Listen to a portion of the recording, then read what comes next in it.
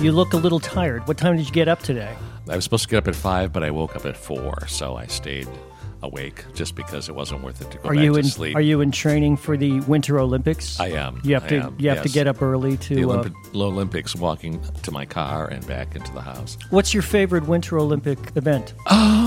If indeed you have one. Yeah, I mean, I used to watch all the, ice skating when it was like Brian Bortano and Katarina Witt. I like the speed skating. That's kind of fun. Yeah.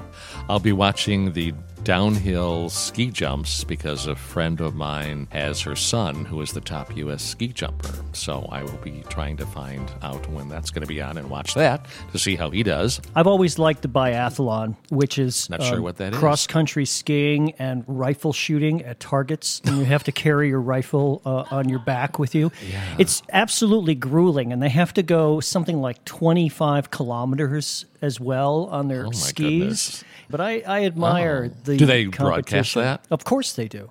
Okay. Probably at like 4 in the morning. Well, a lot of the about when you wake up. Yeah, really. Uh-huh. Greetings, Booth Oneers. Gary Zabinski here with episode 72 in our continuing celebration of the art of lively conversation about the arts and popular culture. It's Oscar season.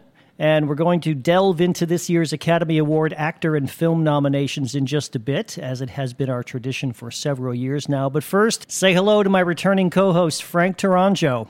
I am here. And you've been up since the crack of dawn. I have. I went out to Gurnee, Illinois, and judged a high school regional speech tournament. Yeah, in addition to being a longtime educator and theater director and theater artist, you also ran the speech teams at the high school. I did. Where you first started. Yeah, I taught for 5 years at University High School in Normal, and then I came back up here where I was from and taught at Fenton High School for 5 years in Bensenville. Now in your semi-retirement, you are judging high school speech competitions. In fact, that's what you did today. I did, and it's the IHSA official tournaments where you go to the regionals. If you place in the top 4 there, you go to the sectionals. If you place in the top 3 there, you go to state. What did you judge today? What categories? I judged original comedy, where students write their own comic routine. You're kidding. Really? Could be almost anything. Could be stand-up. It was quite a variety. I judged that, and then I judged dramatic duet acting, where they take a cutting from a serious play and act it out. Interesting thing about that was there were 2 people doing the same piece, a piece called Molly. They went back to back in the final, one right after the other, so that was kind of interesting. Always not so good. Yeah. And then I judged poetry, and then I judged prose. Tell me what's involved with prose. It has to be from a printed, published source, and you have to give proof of that when you arrive. So you can't just sort of grab something off the internet, or it has to be something that has been legitimately published and is available, to anyone, and has probably a Library of Congress number or something like that. What do you look for in a good speech competition presentation as a judge? Depends on the event. Like, obviously, in the original comedy, I was looking for laughs.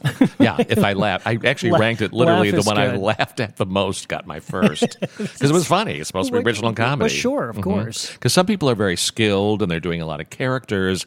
They aren't particularly funny. So if they had some degree of skill and it was funny, they went to the top. Now, obviously, in prose and poetry, I'm not looking for funny.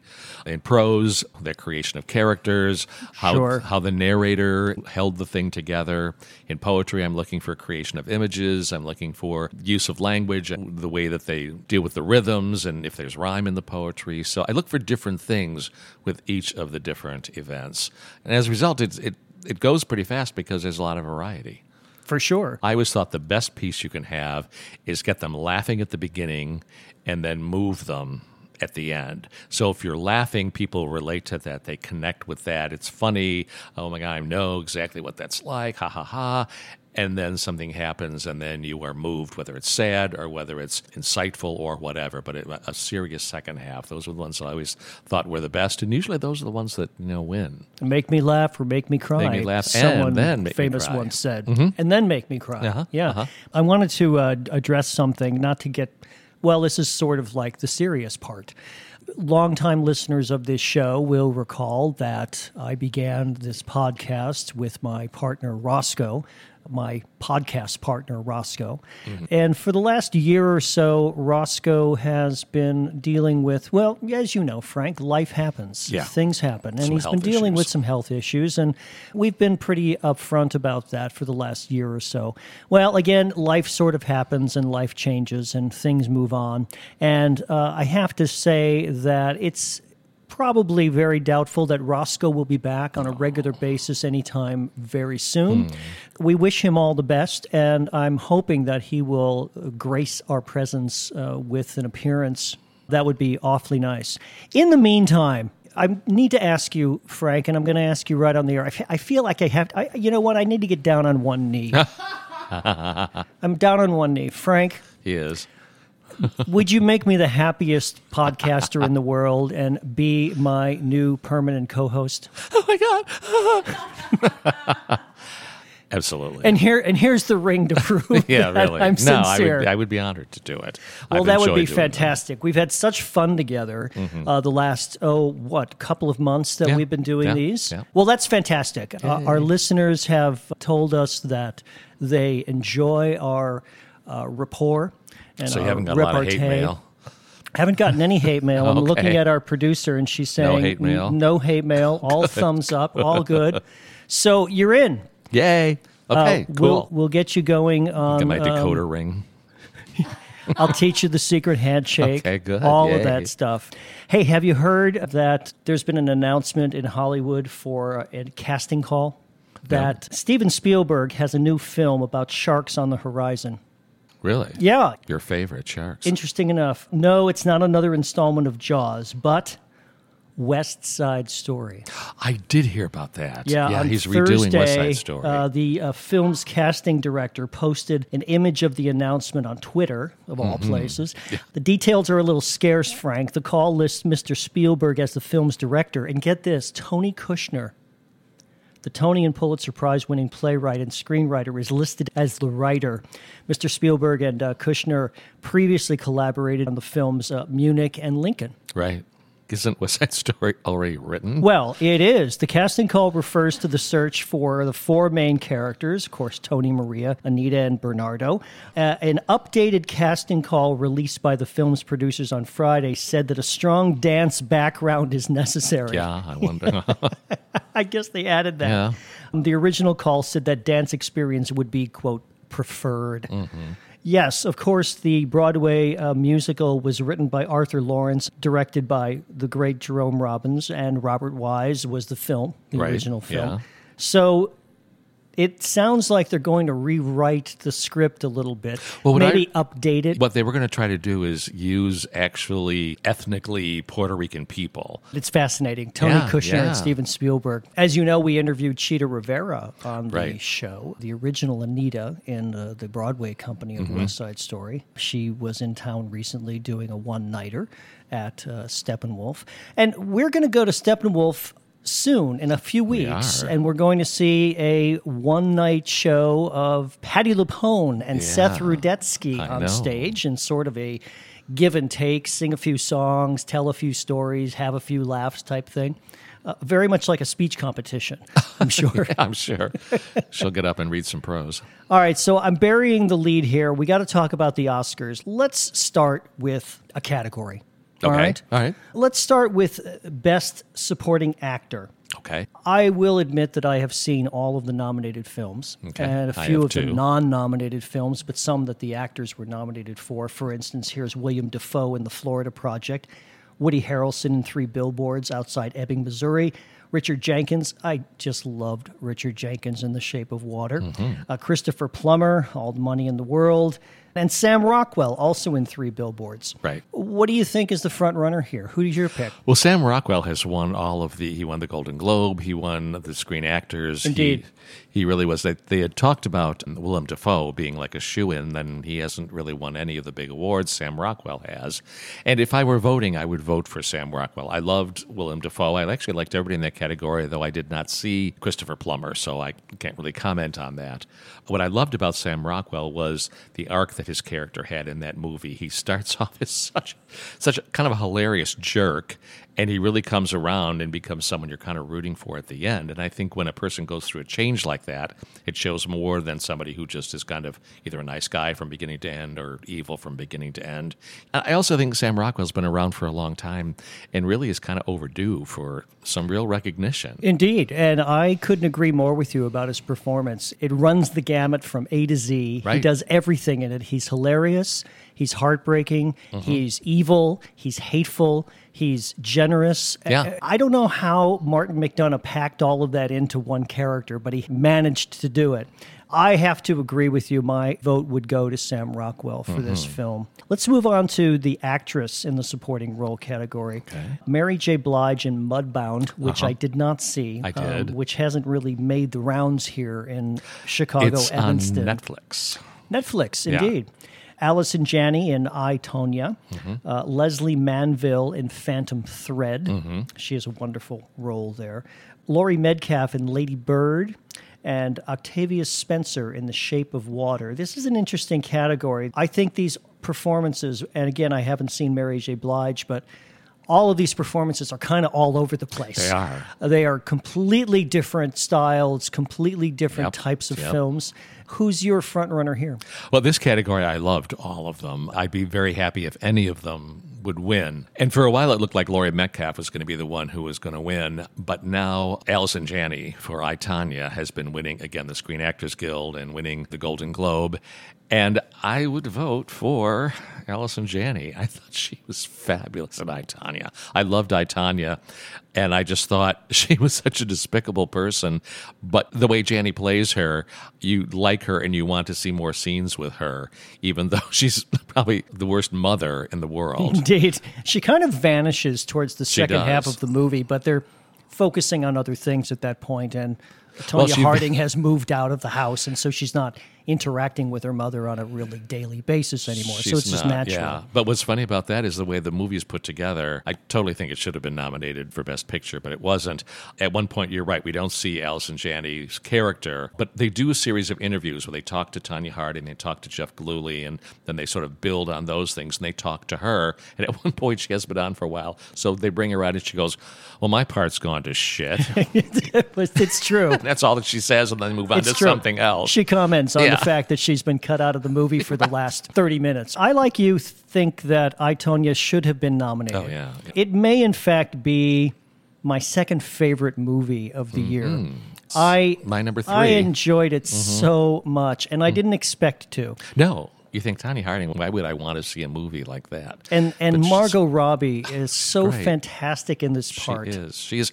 While you don't necessarily come away feeling that Tonya Harding's been vindicated, she really hasn't, but you sort of see where she came from. She herself admitted she was sort of white trash. She was kind of prejudiced against because of the kind of person she was. Yeah. Ice skating can be kind of an elite sort of sport. She wasn't one of them. So you admire her independent spirit and her lack of playing that game. It cost her, but nevertheless, you come away admiring that. I suspect that female figure skating on a professional level may be one of the most cutthroat things it is. you can probably be involved in. Some of the Oscar snubs this year and surprises that didn't make the nominations, and we've mentioned I, Tonya already here. Others were, and this is one that is fraught with all kinds of craziness and political ramifications, so I won't talk about it too much. But James Franco didn't get nominated for The Disaster Artist. And The Disaster Artist is wonderful. Have you seen it? I did not. Oh, it's absolutely wonderful, and he's great in it. It's outrageous. He plays this character who made supposedly the worst movie of all time, and he plays him to a T, to the point where if you watch past the credits, you have James Franco and this Tommy Wiseau talking to each other as Tommy Wiseau. But the movie is funny, it's heartbreaking, it's so terrific. It's my I believe it's number 7 of the year. I thought it was that good. Yeah, it's my number 7 movie of the year. On your list of your top 10 movies of the year, number 7. Let's face it, there are only 5 nominees. Not everybody for can get Best Actor, nominated. yeah, You know, yeah. the films are something else. They can do what, up to 10? Yeah, and they did 9. So that's something else. But Yeah. there's only 5. 5 slots. Someone's going to miss out for whatever reason.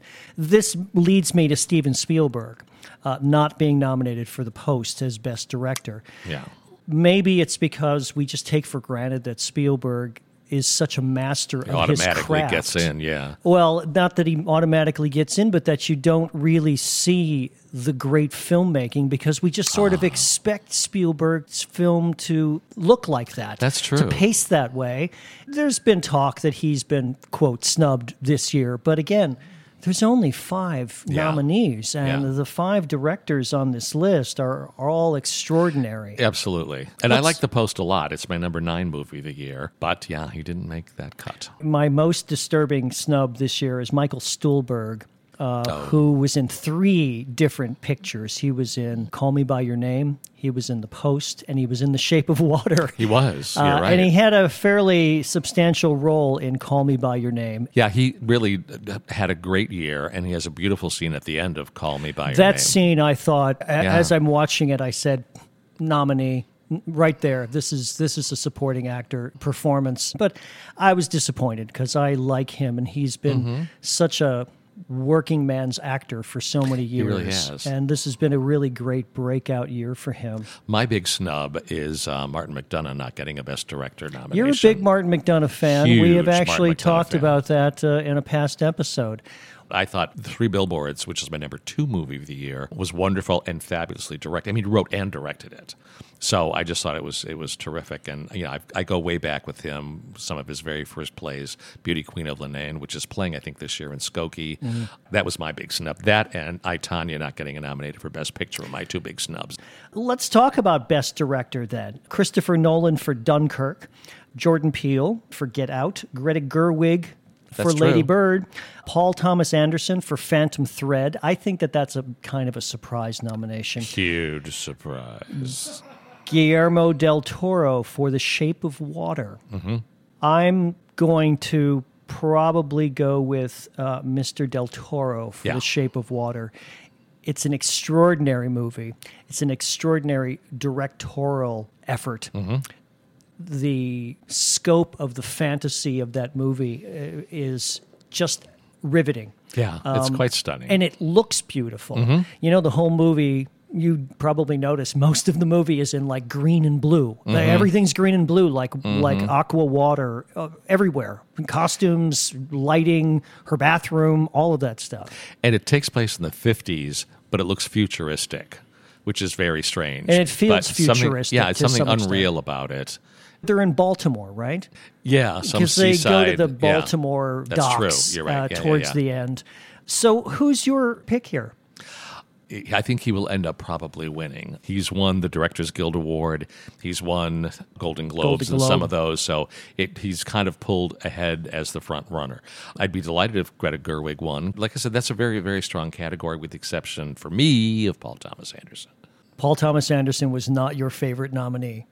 Because that movie was not a favorite of mine. I see. Not on your top 10 list? No. Oh, I see.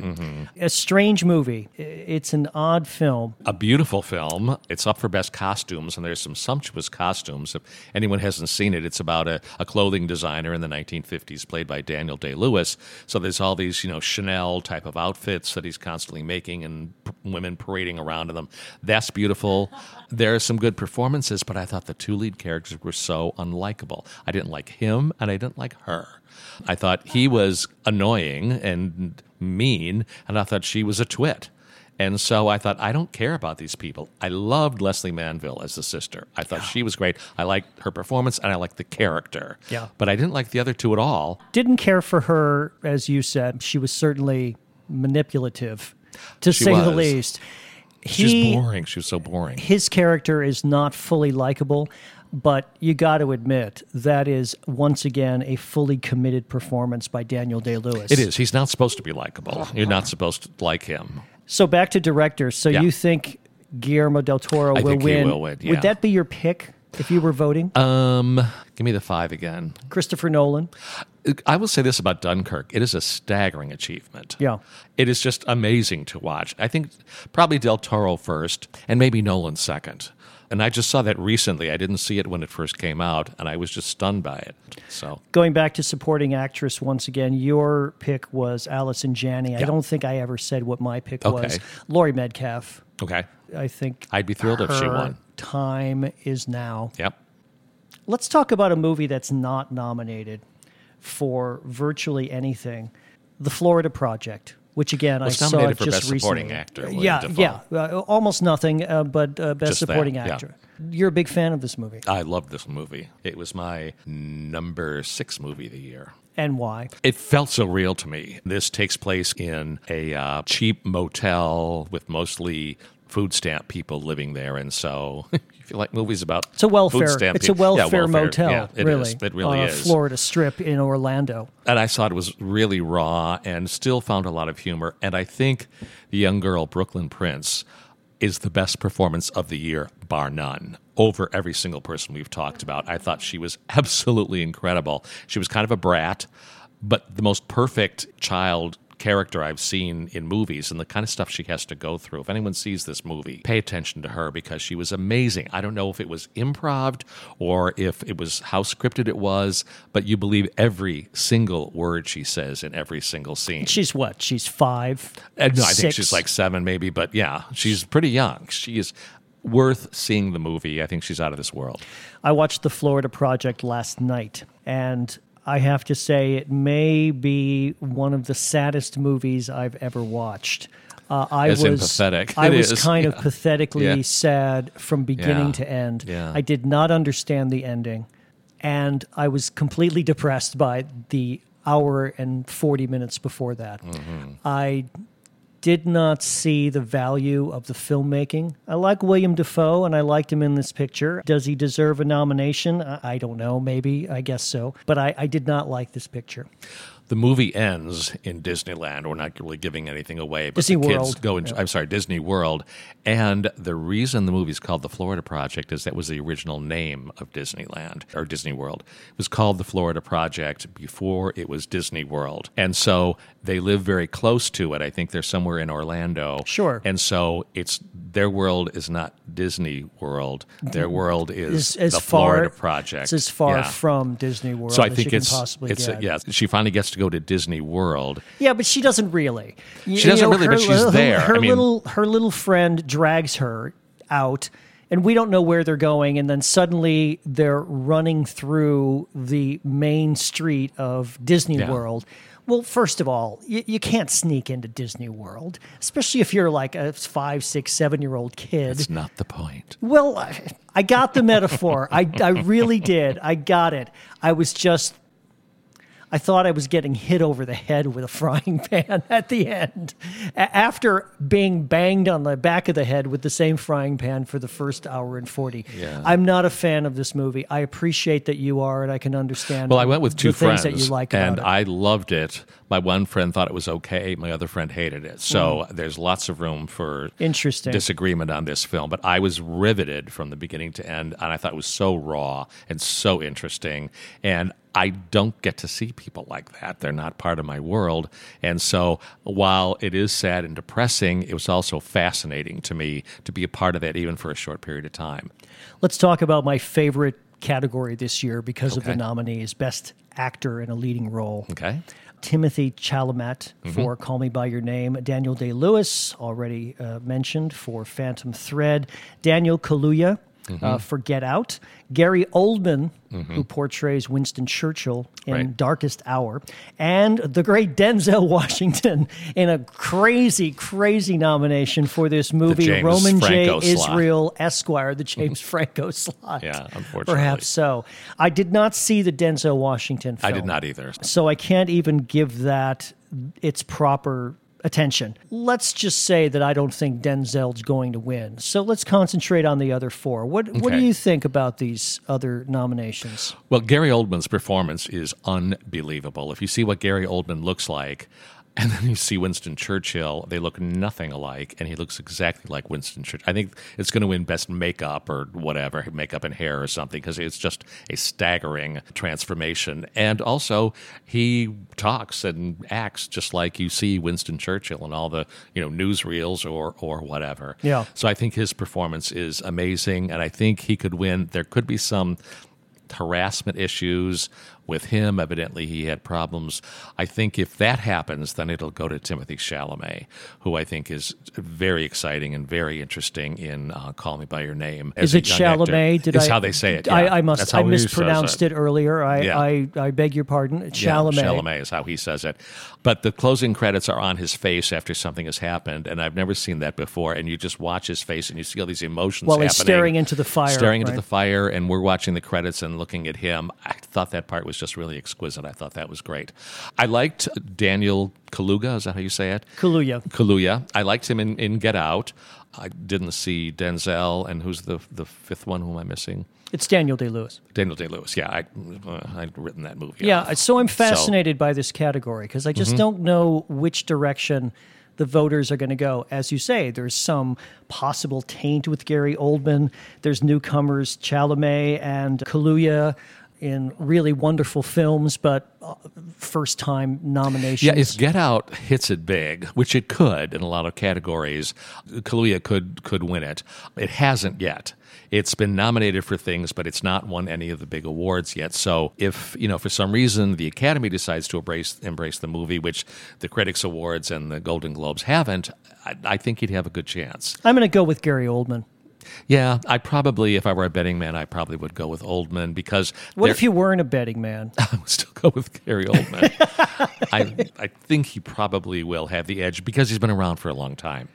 A couple of other snubs that I wanted to mention as we're moving down the list here. Holly Hunter in The Big Sick. I did love The Big Sick. I thought she was a lock. Yeah. So did the critics. As supporting and the pundits, actress. Yeah. She was wonderful, and she's always been one of my absolute favorites. Broadcast News is certainly one of my top 10 favorite movies of all time, mostly because of her.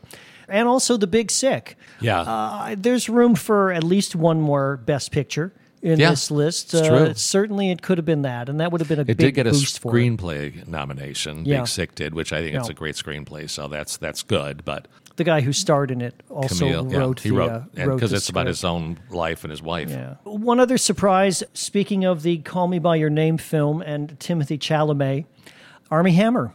Yeah. In the role opposite him. Right. He was just as remarkable. Yeah. Carried the picture, I thought, pretty much. Yeah. No, I would agree. At least the tone of the picture. Yeah. And it's just a shame that there aren't more than 5 slots. Yeah, I don't know how I would cut out, but I definitely wished he had gotten a nomination, which I should mention, by the way, Call Me By Your Name is my number one movie of the year. I haven't mentioned that yet. Personal my number personal one number 1 year. favorite movie of the year. Checked all the boxes for me. Leading actress. Sally Hawkins in The Shape of Water. Yep. Frances McDormand in 3 Billboards. Margot Robbie in I, Tonya. Saoirse Ronan in Lady Bird. And Meryl Streep with her 21st nomination for The Post. That is a great category. Every single one of those performances I thought were great. I was not surprised by any of them, and I think they're well-deserving. I think it's a stronger category than the Best Actor. I really do, because I think any of them could win. I don't think Streep will, because she's won so much, and this isn't necessarily one of her more showy roles, but she's really good in The Post. She has some really significant pivotal scenes in that. Saoirse Ronan, of course, carries Lady Bird, and, she's charming and annoying at the same time, which is hard to do. Margot Robbie does incredible things with Tonya Harding, the fact that she makes her a sympathetic, to some extent, believable, real person. Who else we got? Frances McDormand and Sally Hawkins. Yeah, they're probably the top two as far as in contention. Sally Hawkins doesn't have any lines in The Shape of Water, but she's very, very expressive, and I think Frances McDormand probably is going to win because she has to do it all in that film. At the risk of just being too predictable, I have to agree with you. She does just everything in that film. Again, I just saw it recently, and so it's very fresh in my mind. Yeah.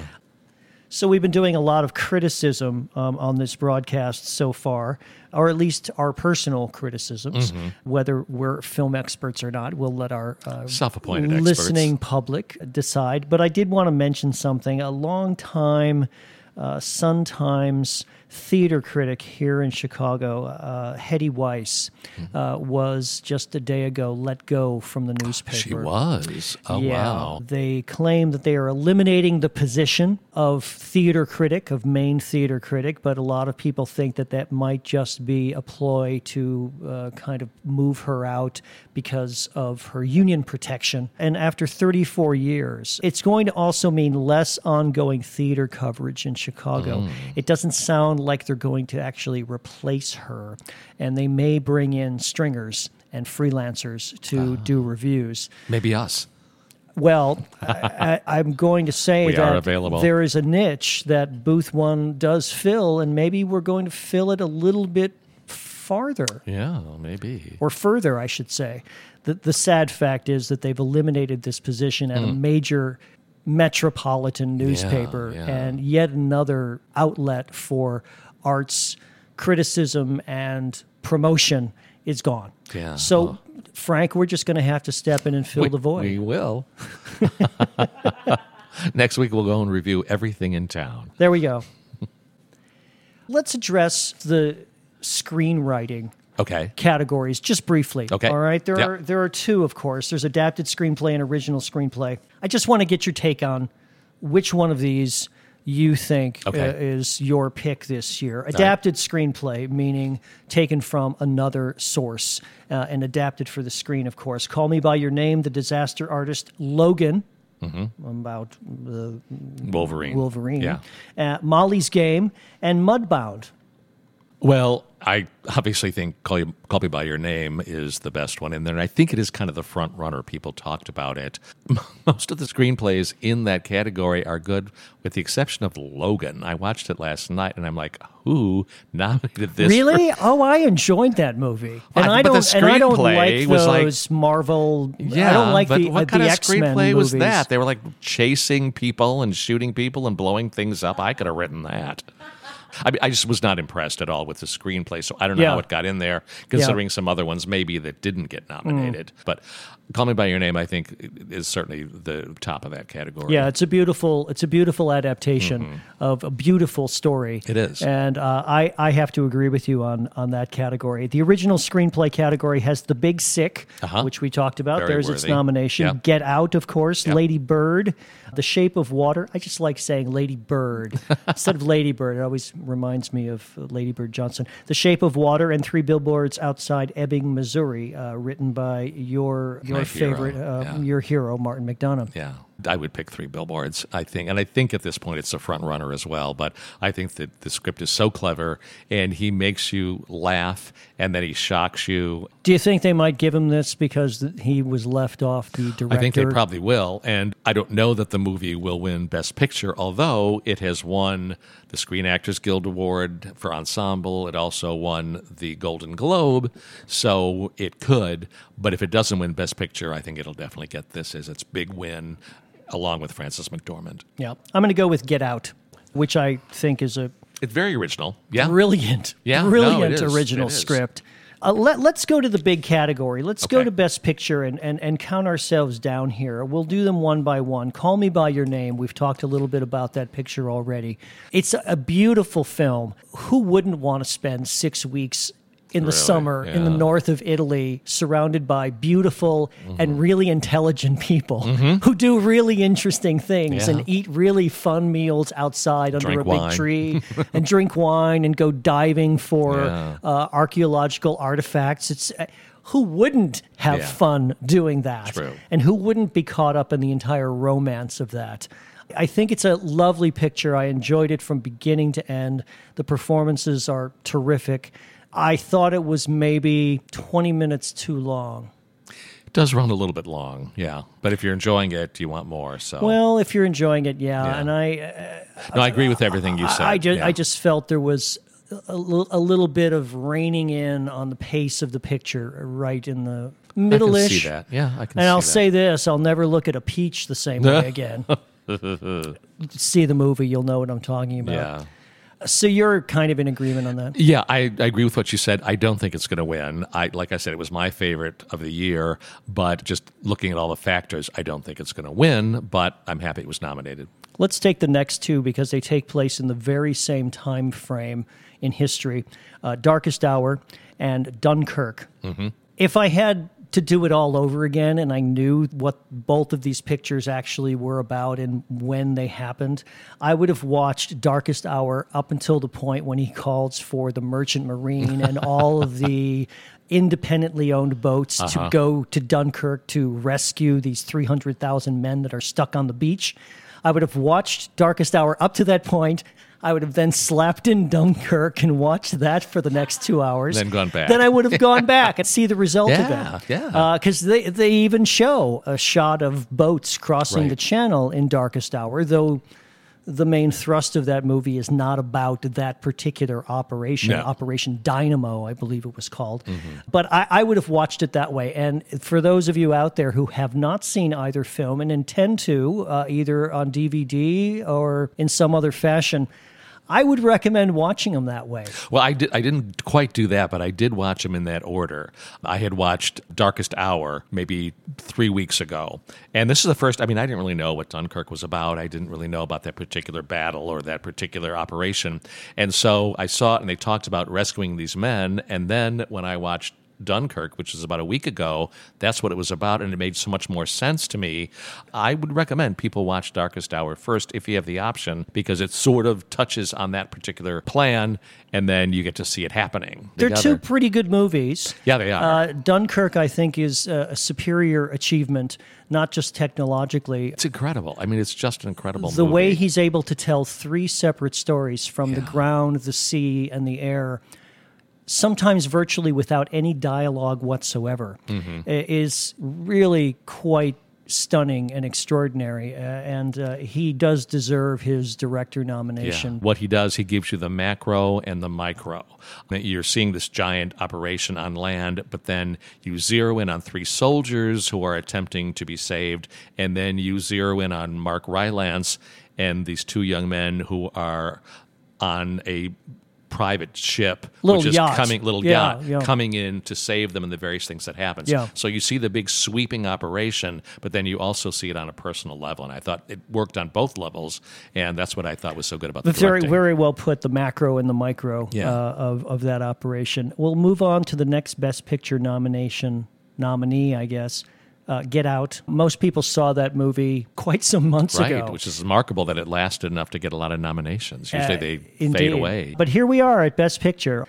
I don't know what to say about Get Out that hasn't already been said. Mm-hmm. It's a terrific movie. Mm-hmm. Extremely entertaining. And disturbing. And it takes you places that you don't expect to go. Some people call it a horror movie. I wouldn't call it horror. I think it's a suspense movie. Like a lot of Hitchcock, in fact. There are horrifying things that happen to people in the movie. Pretty horrible what happens to them. Although the movie's not particularly gory in the sense that there's arms and legs chopped off. There's enough horror there that if people like horror movies, they will be satisfied. Yeah. I would say of my top 3 films of the year, this is probably my second favorite. Lady Bird, Greta Gerwig's film. Enjoyed it. I thought it was a nice slice of that particular kind of life and the teenage angst and kinds of things, kids sort of go through. I thought it was a wonderful film. It's a small movie. Mm-hmm. Not a lot happens. Yeah. You're unsure where this is going to go. Obviously, it's her journey through her senior year in high school and her relationship with her mother, but there's not a big revelation. You know what? It's like I said earlier in the broadcast. Life happens. Yeah, it's life. Life it's happening. A slice of life, and it's all huge for her. Yeah, and not for us necessarily, but these gigantic things happen to her. Yeah, and they're important to her as they would be important to each of us if it was our lives. Right. Phantom Thread. Not a big fan, right? No, not really a fan. I just, like I said, I didn't like the characters. I liked looking at it, but the two main characters, I had really no use for. I was puzzled. Were you? by the film. Yeah. I thought, what's the point of this? Yeah. Why are we watching these two people kind of go at each other and almost destroy each other? For what end? I could not quite figure out what that was all supposed to be in terms of what its message for me was. Yeah. But a beautiful movie, as you say. Gorgeous to look at. Yeah, Deserving of all the technical nominations and art direction and all that. Absolutely. I went actually with the same people, different night, but the same people who I saw Florida Project with, and we had the exact same kind of reactions. This time, a different person loved it. A different person thought it was okay, and I was the one who didn't like it at all. Wow. So we just kind of shifted positions. Wow, what an interesting group of people to go to the movies with. Yeah. The Post, the next film. I was my number 9. I was impressed with it. Really? It's very timely. They're talking about freedom of the press and exactly, in this case, Nixon, how much can he squelch what, they want to print, and he threatened lawsuits, and exactly where's the freedom of the press, and you're sitting there making direct correlations with today. I didn't find that there was enough at stake with the Post. It just wasn't enough to really grab me. I found myself my mind wandering, going, wow, that's an interesting thing. Hey, that's Michael Stuhlbarg. I love him. They don't intensify the crisis. Yeah. It's sort of there for you to watch and to make of what you will in your own mind, which is why, because I was connecting it with today, I probably brought my own self into it more than you could have. If you're going to make a movie about journalism, it better have the same kind of suspense as All the President's Men. Yeah, it didn't really have suspense. No. I agree with that. Alan J. Pakula is a genius at creating suspense and danger where you wouldn't think it exists, but suddenly someone's in peril. I just didn't feel that with The Post. I felt it was a nice chronicle of a particular time and a particular event, important to American history, of course, but something about the either suspense or the danger, I just didn't feel there was enough at stake. Well, I also think that when you're dealing with Watergate, there was like Deep Throat and there was covert stuff that was happening that he sort of like slowly but surely revealed to us. In this, it was like, do we publish, do we not publish? I mean, that was kind of the crux of it. Creating suspense out of an event that we all know what the end of it is going to be, and I'm speaking now of All the President's Men, we all know what's going to happen. And yet, you watch that movie going, what's going to happen? Now, maybe Nixon didn't resign. Maybe they all got killed. But the how was so much more intriguing in that movie. Indeed. There's a little bit of how they got the information. Well, when that journalist tracks down Ellsberg and he goes covertly to that motel, that welfare motel. Yeah, really. Same set as Florida and all Project. of these papers are lying on the bed, and he stares at them wide-eyed. I thought the movie was going to take that next leap. Yeah. That next leap into suspense and danger, and it kind of backed off from it. It did. That was our one chance to do it, and they went in a different direction. It backed off. Our next best picture is The Shape of Water, which I think will win. Like I said earlier, it covers all the bases for a Best Picture. The Shape of Water was in my top 10. It was number 4. So there's 3 others I'd rather see win, but one of them is I, Tonya, which is 3, and that's not nominated. So, what are your top 2? 2 was Billboards, and 1 was Call Me by Your Name. On your personal list, my again. personal list, yeah. Billboards, I think, has a shot. I don't think Call Me by Your Name does. Well, let's talk about 3 Billboards Outside Ebbing, Missouri. That's our final Best Picture. Again, I just saw this film recently. I love this movie. I love this movie more than I can say. Everything about it had me from the word go.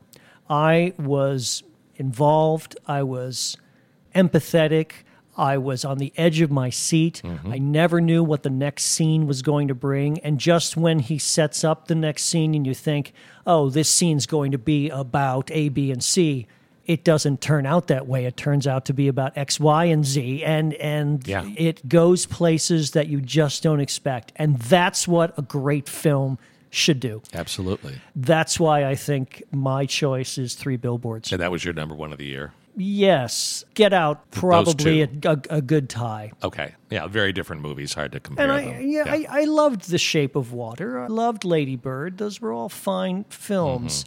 I loved Call Me by Your Name, a beautiful movie. And again, I want to spend 6 weeks in northern Italy in the middle of summer. But not in Ebbing, Missouri. But not in Ebbing, Missouri. If there is such a place, which I don't think there is. No. What's great about Three Billboards is, and I won't say what the ending is, but the ending is not what you expect or even what you want necessarily, but it is so satisfying. But these two characters, unlike Thelma and Louise who drive off a cliff, these two characters could appear in a sequel. They could. Well, McDonough did the whole Inishmore trilogy, Indeed. like Beauty Queen, and there's still some overlap between those, so... You never know. Yeah.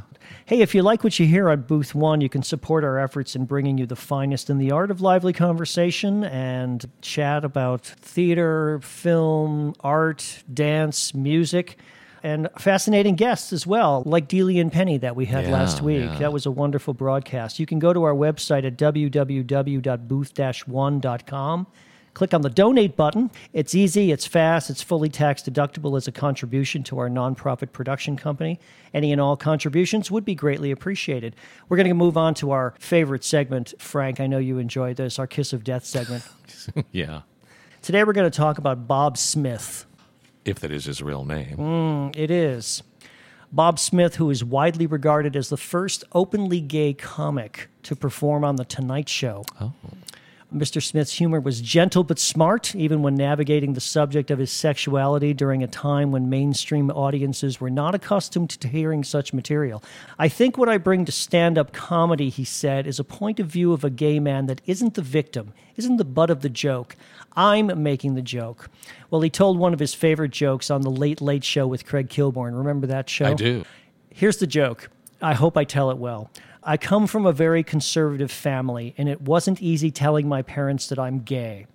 I made my carefully worded announcement at Thanksgiving one year. I said, "Mom, would you please pass the gravy to a homosexual?" She passed it to my father.